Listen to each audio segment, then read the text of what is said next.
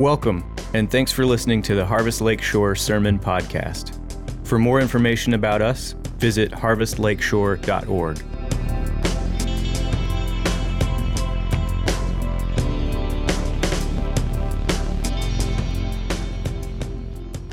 Matthew chapter 1, verse 18 through 25. Now the birth of Jesus Christ took place in this way. When his mother Mary had been betrothed to Joseph, before they came together, she was found to be with child from the Holy Spirit. And her husband Joseph, being a just man and unwilling to put her to shame, resolved to divorce her quietly. But as he considered these things, behold, an angel of the Lord appeared to him in a dream, saying, Joseph, son of David, do not fear to take Mary as your wife, for that which is conceived in her is from the Holy Spirit. She will bear a son, and you shall call his name Jesus, for he will save his people from their sins. All this took place to fulfill what the Lord had spoken by the prophet. Behold, the virgin shall conceive and bear a son, and they shall call his name Emmanuel, which means God with us. When Joseph woke from sleep, he did as the angel of the Lord commanded him. He took his wife, but knew her not until she had given birth to a son, and he called his name Jesus. This is the reading of the word of the Lord. You may be seated. Thanks, Chris. Well, we have been in the book of Matthew the last few weeks, looking to see where God's hand is at work in unlikely places.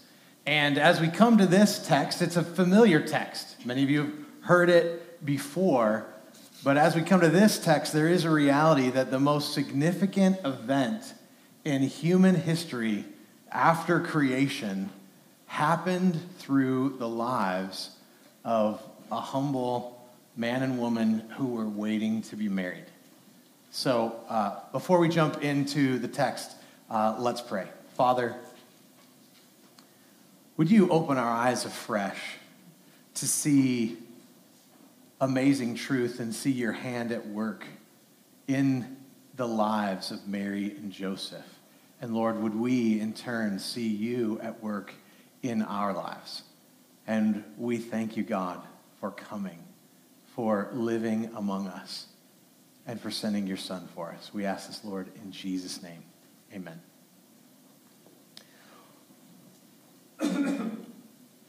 Well, oftentimes when we come to this text, we'll read it. Maybe you'll read it with your family on Christmas Eve. You know, you sit down and you got some Christmas cookies and some cocoa or coffee or whatever it is that you'll be drinking, and you'll read the story. And because the story starts out really great, right? It says, now the birth of Jesus Christ took place in this way. What a great just beginning to just a wonderful story. Now, as we jump into the text, it's helpful to understand what would the original hearers have experienced if they were sitting down reading this, which they probably didn't read it. Most of the time it was spoken. But for them, if they're sitting down, with their Christmas cookies, eating them, with their cocoa, and they start, hearing, this. Now the birth of Jesus took place in this way. When his mother Mary had been betrothed to Joseph before they came together, she was found to be with child from the Holy Spirit. Now that is the point at which they start choking on the cookie or the hot cocoa, or it comes out through their nose because it's not what they expect to happen. Now, we learned in the last few weeks about the Christ. When they would have heard in the genealogy, their ears would have perked up because the Christ was coming, the one that they were anticipating coming. So Matthew makes it clear that there's a clear line from Abraham to David to Jesus. And so they're leaning in, wanting to know this story, and then the story starts to unfold, and it just doesn't unfold the way that they anticipate this king coming in this powerful way.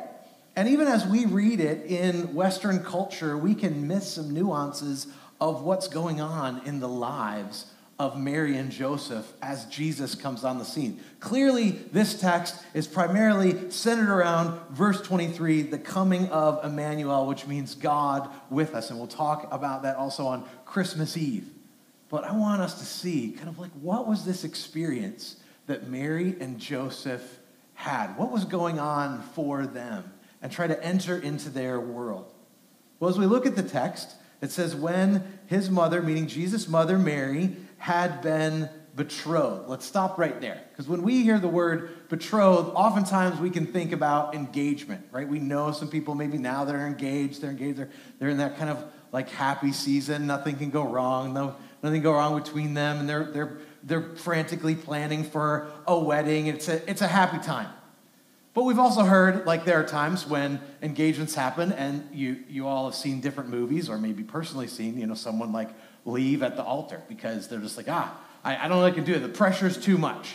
And really, in American culture, in engagement, you can't just kind of, like, walk away, toss the ring back, and there's really not too many repercussions other than all the money you spent on the wedding expenses. But in this culture, betrothed was not our American version of engagement.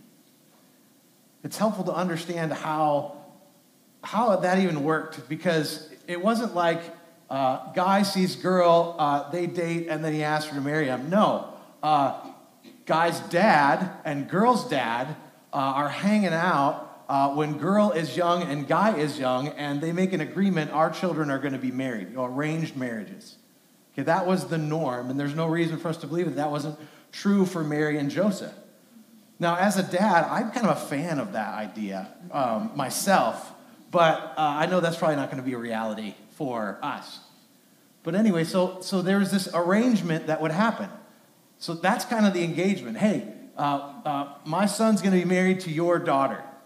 Then time goes on, and at a later time, when they're older, oftentimes when the gal was kind of in the teenage years, and sometimes the young man was a bit older than that, they would be betrothed. And at the time of being betrothed, it was as if they were getting married, like what we understand being married. Now before, and we know that they were considered that way because if you look in the text of verse 19, it says, it references, and her husband. So before they get married, he's referenced as her husband. That's how serious betrothal was. They were husband and wife. Now, two big differences between our understanding of betrothal and marriage for us. So the covenant, the commitment, the loyalty, everything is there. But they don't live together and they don't sleep together for a year. But they are, for all intents and purposes, they are married. The marriage license has been signed. So that's how significant betrothal was. And to break that, the only way that you would break a betrothal would have been kind of walking through the financial and social repercussions of like what we understand divorce to be. It's hard. Now, before betrothal, if the woman was like not good with the whole idea, it's impossible that she could get out of it, or if the man discovered that the potential wife was unfaithful, he could back out of it, and there weren't the repercussions. But once they were betrothed, it was like they're married. And then we read on. So they're betrothed. So before they came together, she was found to be with child, and her husband Joseph, being a just man. So before we get into that character, so we must kind of enter into their world. Mary, so what's going on in Mary's mind? Because we jump pretty quickly from 18 to 19 for us. I mean, we're moving on and we're getting on with Christmas dinner. But in their world, Mary, she's not really in a place of confusion, because we know from the Gospel of Luke that an angel of the Lord came to her and told her that she was going to be with child, and that the Holy Spirit was going to come and she was going to get pregnant and have the Christ in her. So she's not surprised by this pregnancy. But what she would be experiencing is the reality of what a woman experiences in her culture of being pregnant out of wedlock. The weakness that would have brought, the shame that would have brought. I mean, as we talked about before, a woman her testimony wasn't admissible in court, so she couldn't probably even defend herself to say that she was innocent. Not that anyone would believe her, that an angel came to her and told her that. They'd be like, sure, whatever. So Mary finds herself in a complete, absolute weakness and dependence. And then Joseph, step into his shoes for a minute.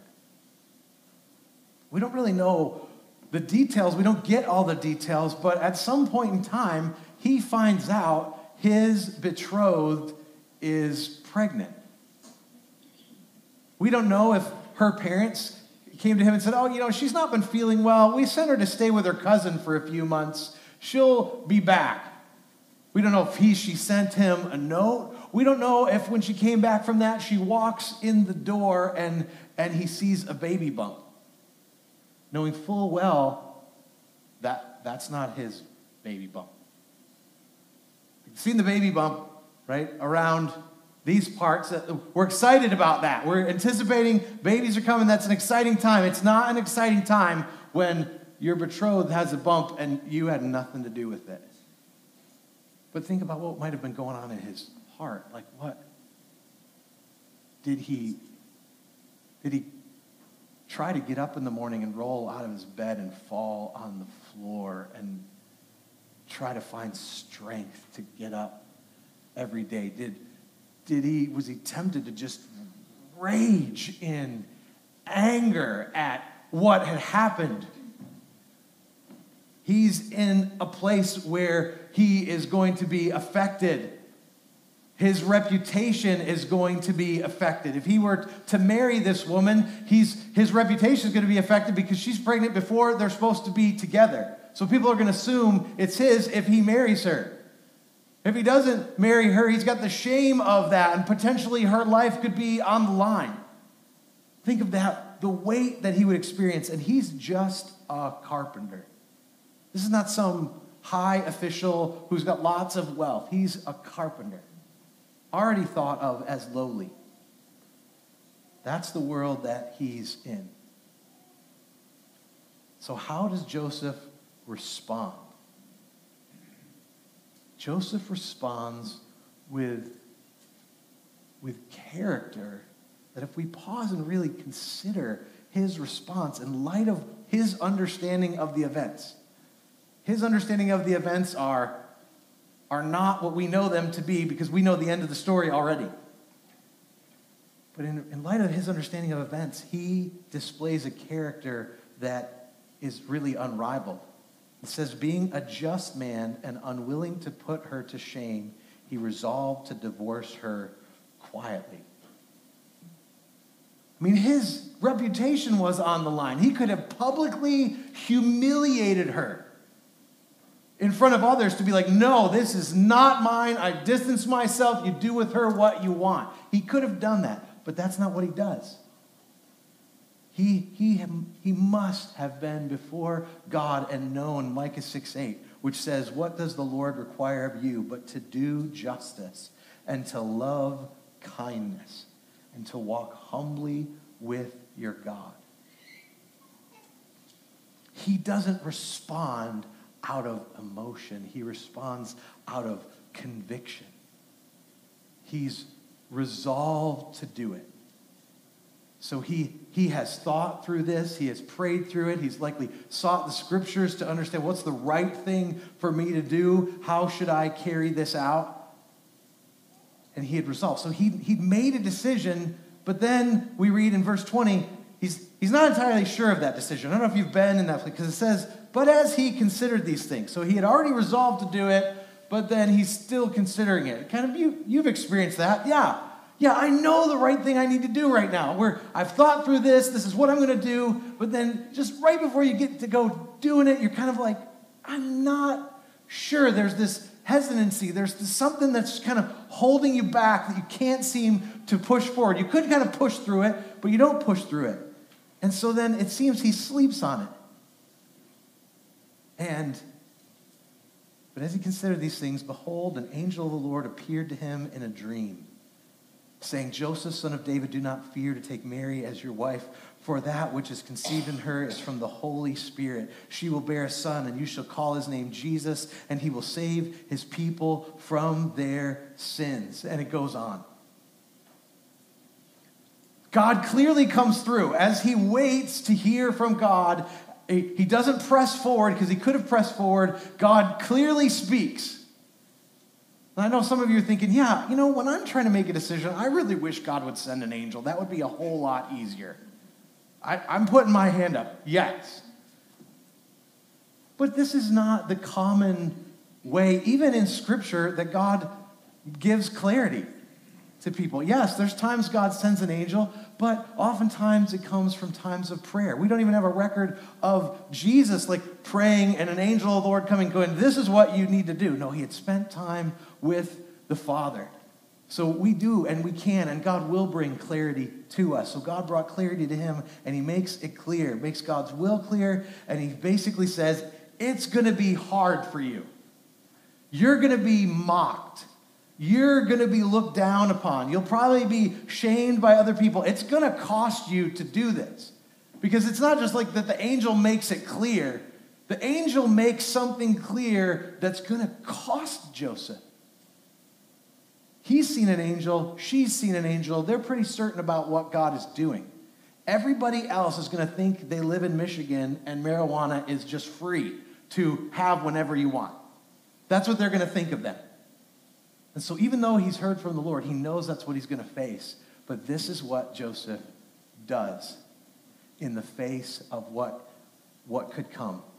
When Joseph woke from his sleep in verse 24, he did as the angel of the Lord commanded. He took his wife, but he knew her not until she had given birth to a son, and he called his name Jesus.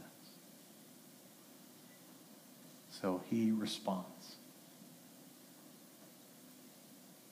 If Joseph were in our midst, we would likely say that's a man of impeccable character.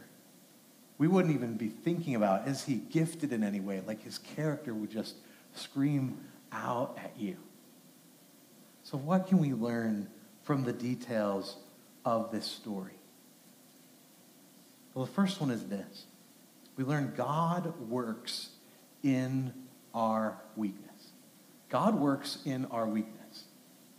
Our culture, even religious circles, they champion people who can pull it all together.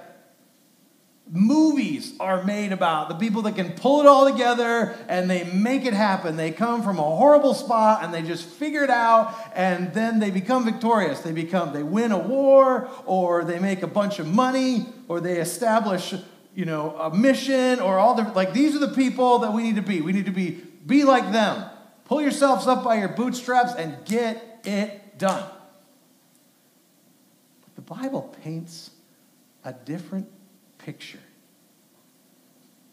Mary, facing overwhelming odds. She's heard clearly from the Lord. She knows what she's called to do. She feels blessed by God, but she is in a place of absolute vulnerability. Being a woman in that culture was vulnerable enough. Being a pregnant woman without a husband would have brought shame and scorn, maybe even statements of being easy or sleazy would come her way. But we see God working in her weakness, and he preserves her. He protects her. He guides her. He directs her. She's in an absolute spot of weakness, and yet we know she makes it to the end of the gospel. God works in weakness. 1 Corinthians 1:27 says, but God chose what is foolish in the world to shame the wise. God chose what is weak in the world to shame the strong. Where do you find yourself in a place of weakness? Where do you find yourself in a place of weakness? If you're willing to admit that you're weak in that place. Are you trying to kind of cover that up? Or are you just kind of trying to strive through that? If I learn enough, if I do enough more, if I tell other people enough, they won't see that this is a weakness. I'm going to turn this into a strength. Because I read a leadership book. You need to turn your weaknesses into your strengths. That's what I'm going to do. Or have you embraced your weakness because you know that when you are weak, then you will see God work. 2 Corinthians 12:10. For the sake of Christ, then, I am content with weaknesses, insults, hardships, persecutions, and calamities. For when I am weak, then I am strong. That's not like the first line in the last 3 leadership books that I pulled off the secular bookshelf. When I am weak, then I am strong. Both Mary and Joseph find themselves in a place of weakness. Again, Joseph's a humble carpenter. Jesus came for those who are weak and are willing to admit that they're weak. And Jesus saves us not by the things that we do, but through what he does. Through what he does. The disciples are constantly asking, they're expecting Jesus to kind of be at this place of authority and leadership and usher in this kingdom that he's going to be the ruler. Hey, can we sit at your right and your left? In fact, I'm going to send our mom to ask that question, see if we can sit on your right and your left, because we just can't wait. And he's like, guys, you don't get it. I am going to become weak. I'm going to walk to the cross. When I spoke, this world came into existence, but I'm going to keep my mouth shut, and I'm going to go to the cross to pay the penalty for your sins. God works through weakness. Paul understood this. When he talked about his ministry, we think about how great Paul was, all these letters that we've read by him and all these crazy things that happened to him, but this was kind of his perspective. And when I came to you, brothers, in 1 Corinthians 2, when I came to you, brothers, did not come proclaiming to you the testimony of God in lofty speech or wisdom, for I decided to know nothing among you except Jesus Christ and him crucified. And I was with you in weakness and in fear and much trembling. In weakness and in fear and much trembling, and my speech and my message were not in plausible words of wisdom, but in demonstration of the Spirit and of power, so that your faith might not rest in the wisdom of men, but in the power of God. When we find ourselves in a place of weakness, it's when God's strength is most clearly seen. And God will work, and he does work in our weakness when we embrace our weakness. Now, to be honest, I think Mary and Joseph, they weren't having an opportunity to embrace their weakness. It was just there. They had to cast themselves on the Lord. Where in this season of time can you cast yourself on the Lord and trust him to work? And sometimes he walks us through things that are hard because he wants to use us. Commentator Sinclair Ferguson said this phrase. He said, the man God uses, he first bruises. I mean, God used Joseph to lead Mary. They go into Bethlehem. They have a child, and he's got to raise Jesus early on. We don't learn anything else about him. God certainly uses him to do something quite significant, I think, being the earthly dad of the King of Kings. God uses it. God uses him after having to walk through the brokenness of what he had to walk through. And oftentimes we're brought low so that God will use us. And I've been guilty of being like, I'm just trying to make excuses for that. But I'm learning, no, that's been for my good. And even some of that weakness is because of things that I've done. But I know God will work, because God's shown himself to work in weakness. How are you going to cast yourself on the Lord? Because God is going to use your weakness. Another thing we learn is that God invites us to continually be in his presence. It's not that God spoke, but as we look at the life of Joseph, he responds in a way that just doesn't compute for me. If I'm in his shoes, before I have this encounter with the angel, there's just different things that are going through my mind. I don't know what it's like to be in that situation, but I know what it's like when I've perceived that someone has has wronged me in some way, I want justice right away.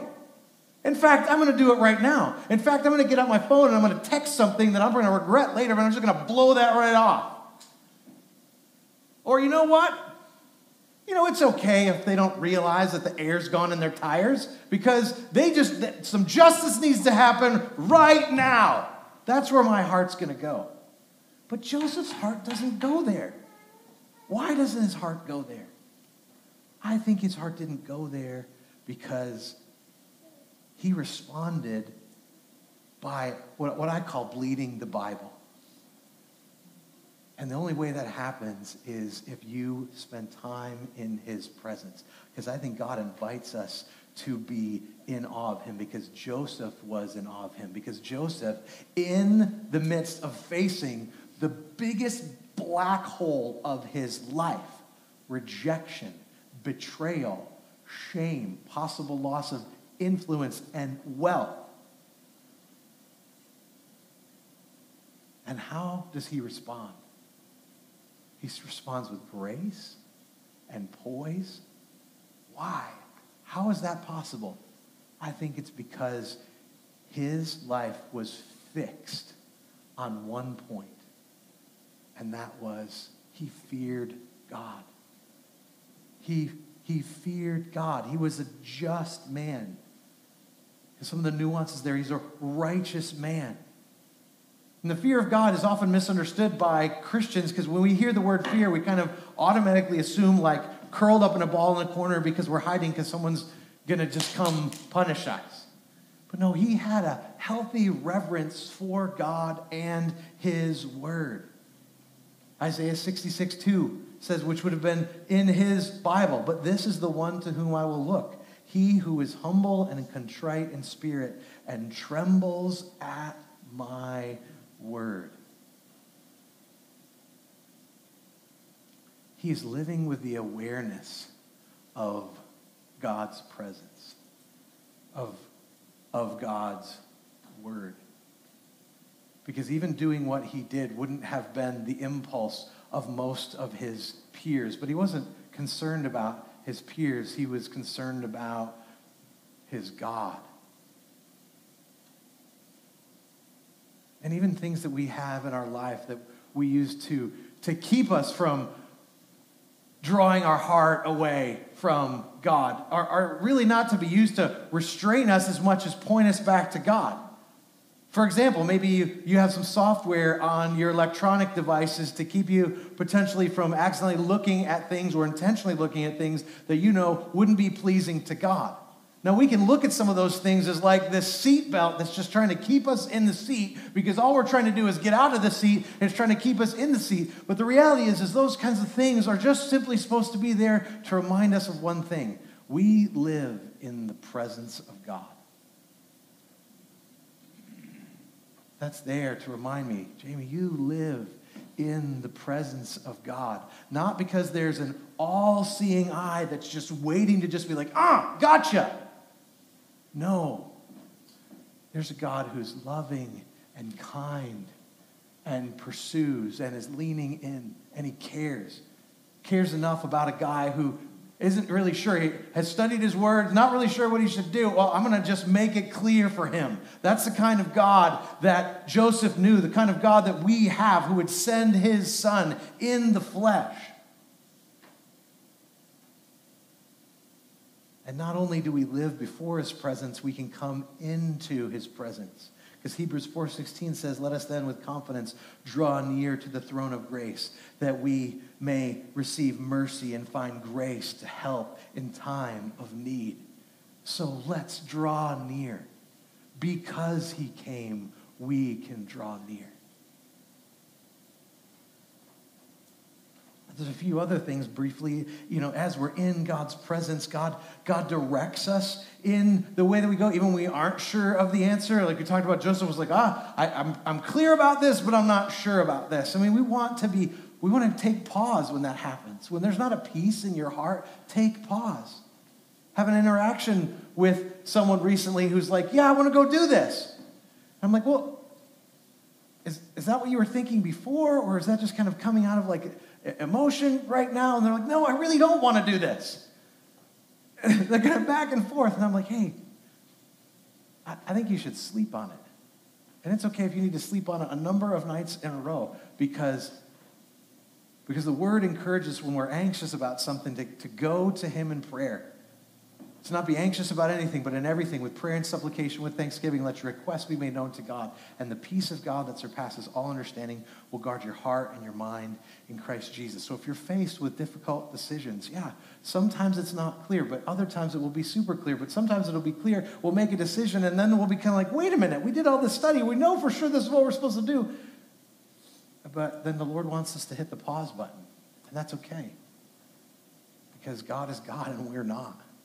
And if we walk things out in his timing, something amazing could happen. Because Joseph could have been like, yep, we're done. But that didn't happen. You don't know what God is going to do in that waiting. And we could go in to how to make decisions. We could talk about that some other time. But that intimacy also with God paved the way for Joseph to be obedient. It paved the way for Joseph to be obedient. Joseph obeyed God because he had an encounter with one of his agents. He had an encounter with God. Our obedience isn't supposed to be this drudgery, like, oh, God's asked me to do something. Oh, I want to obey God because that's the right Christian response. I want to go wherever, God, you ask me to go. And then small group are like, I hope he doesn't send me to Africa. I don't want to go to Africa. I don't want to go there. I don't want to go to that person over there because they're crotchety and grumpy and I really don't want to deal with them. I don't want to call that family member because I know if I call them, I'm just going to get an earful.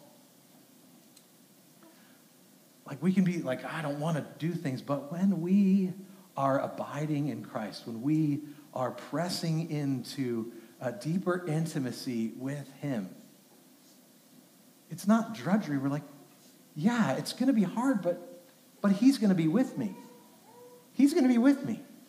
I mean, in Joseph's case, he literally was going to be with him. The Son of God was in the womb of his wife. But for us, the Spirit of God is with us. If you've trusted in the Lord Jesus Christ, the Spirit of God has come to dwell in you and fill you and to be your helper. So as you have intimacy with the Father, see, like, oh, yeah, when he asks you to do something that's hard, well, yep, he's already gone before you because he's prepared those good works for me. And he's promised that he will be with me. And I just love being with him, so why wouldn't I want to go where he's going to be? That's a totally different way to look at obeying what God calls us to do. But thirdly, we learn that God brings together justice and mercy by coming to live among us. That's Joseph's conundrum in verse 19. So as he comes to 19, he's got a wife who's pregnant, that's pregnant not by him, and so there's a need for justice to happen, but wait, God is a God of mercy. So how do I work this out? Justice and mercy. And we kind of fight about that in our culture all the time. I'm not going to get into politics, but a lot of times there's people on the justice side. It needs to be clear, boom, it's got to be done. And some of us feel this way, and some of us kind of parent this way sometimes. Got to the rules. There's punishment that needs to happen. But then we're kind of aware, no, like God is a God of mercy, and he's come to forgive us of our sins. And we've experienced mercy, so I need to extend that mercy. And certainly if you swing the pendulum far one way, or if you swing the pendulum far the other way, it's not helpful. But the only way that you truly bring those two things together is in Christ. Is in Christ. Because Jesus came, he left his rightful place in heaven, and he came and he lived among us. That's why his name is called Emmanuel, God with us. And the angel specifically said, call his name Jesus, because he will save us from our sins. That's what Jesus means. The Lord saves. Friends, we can't save ourselves.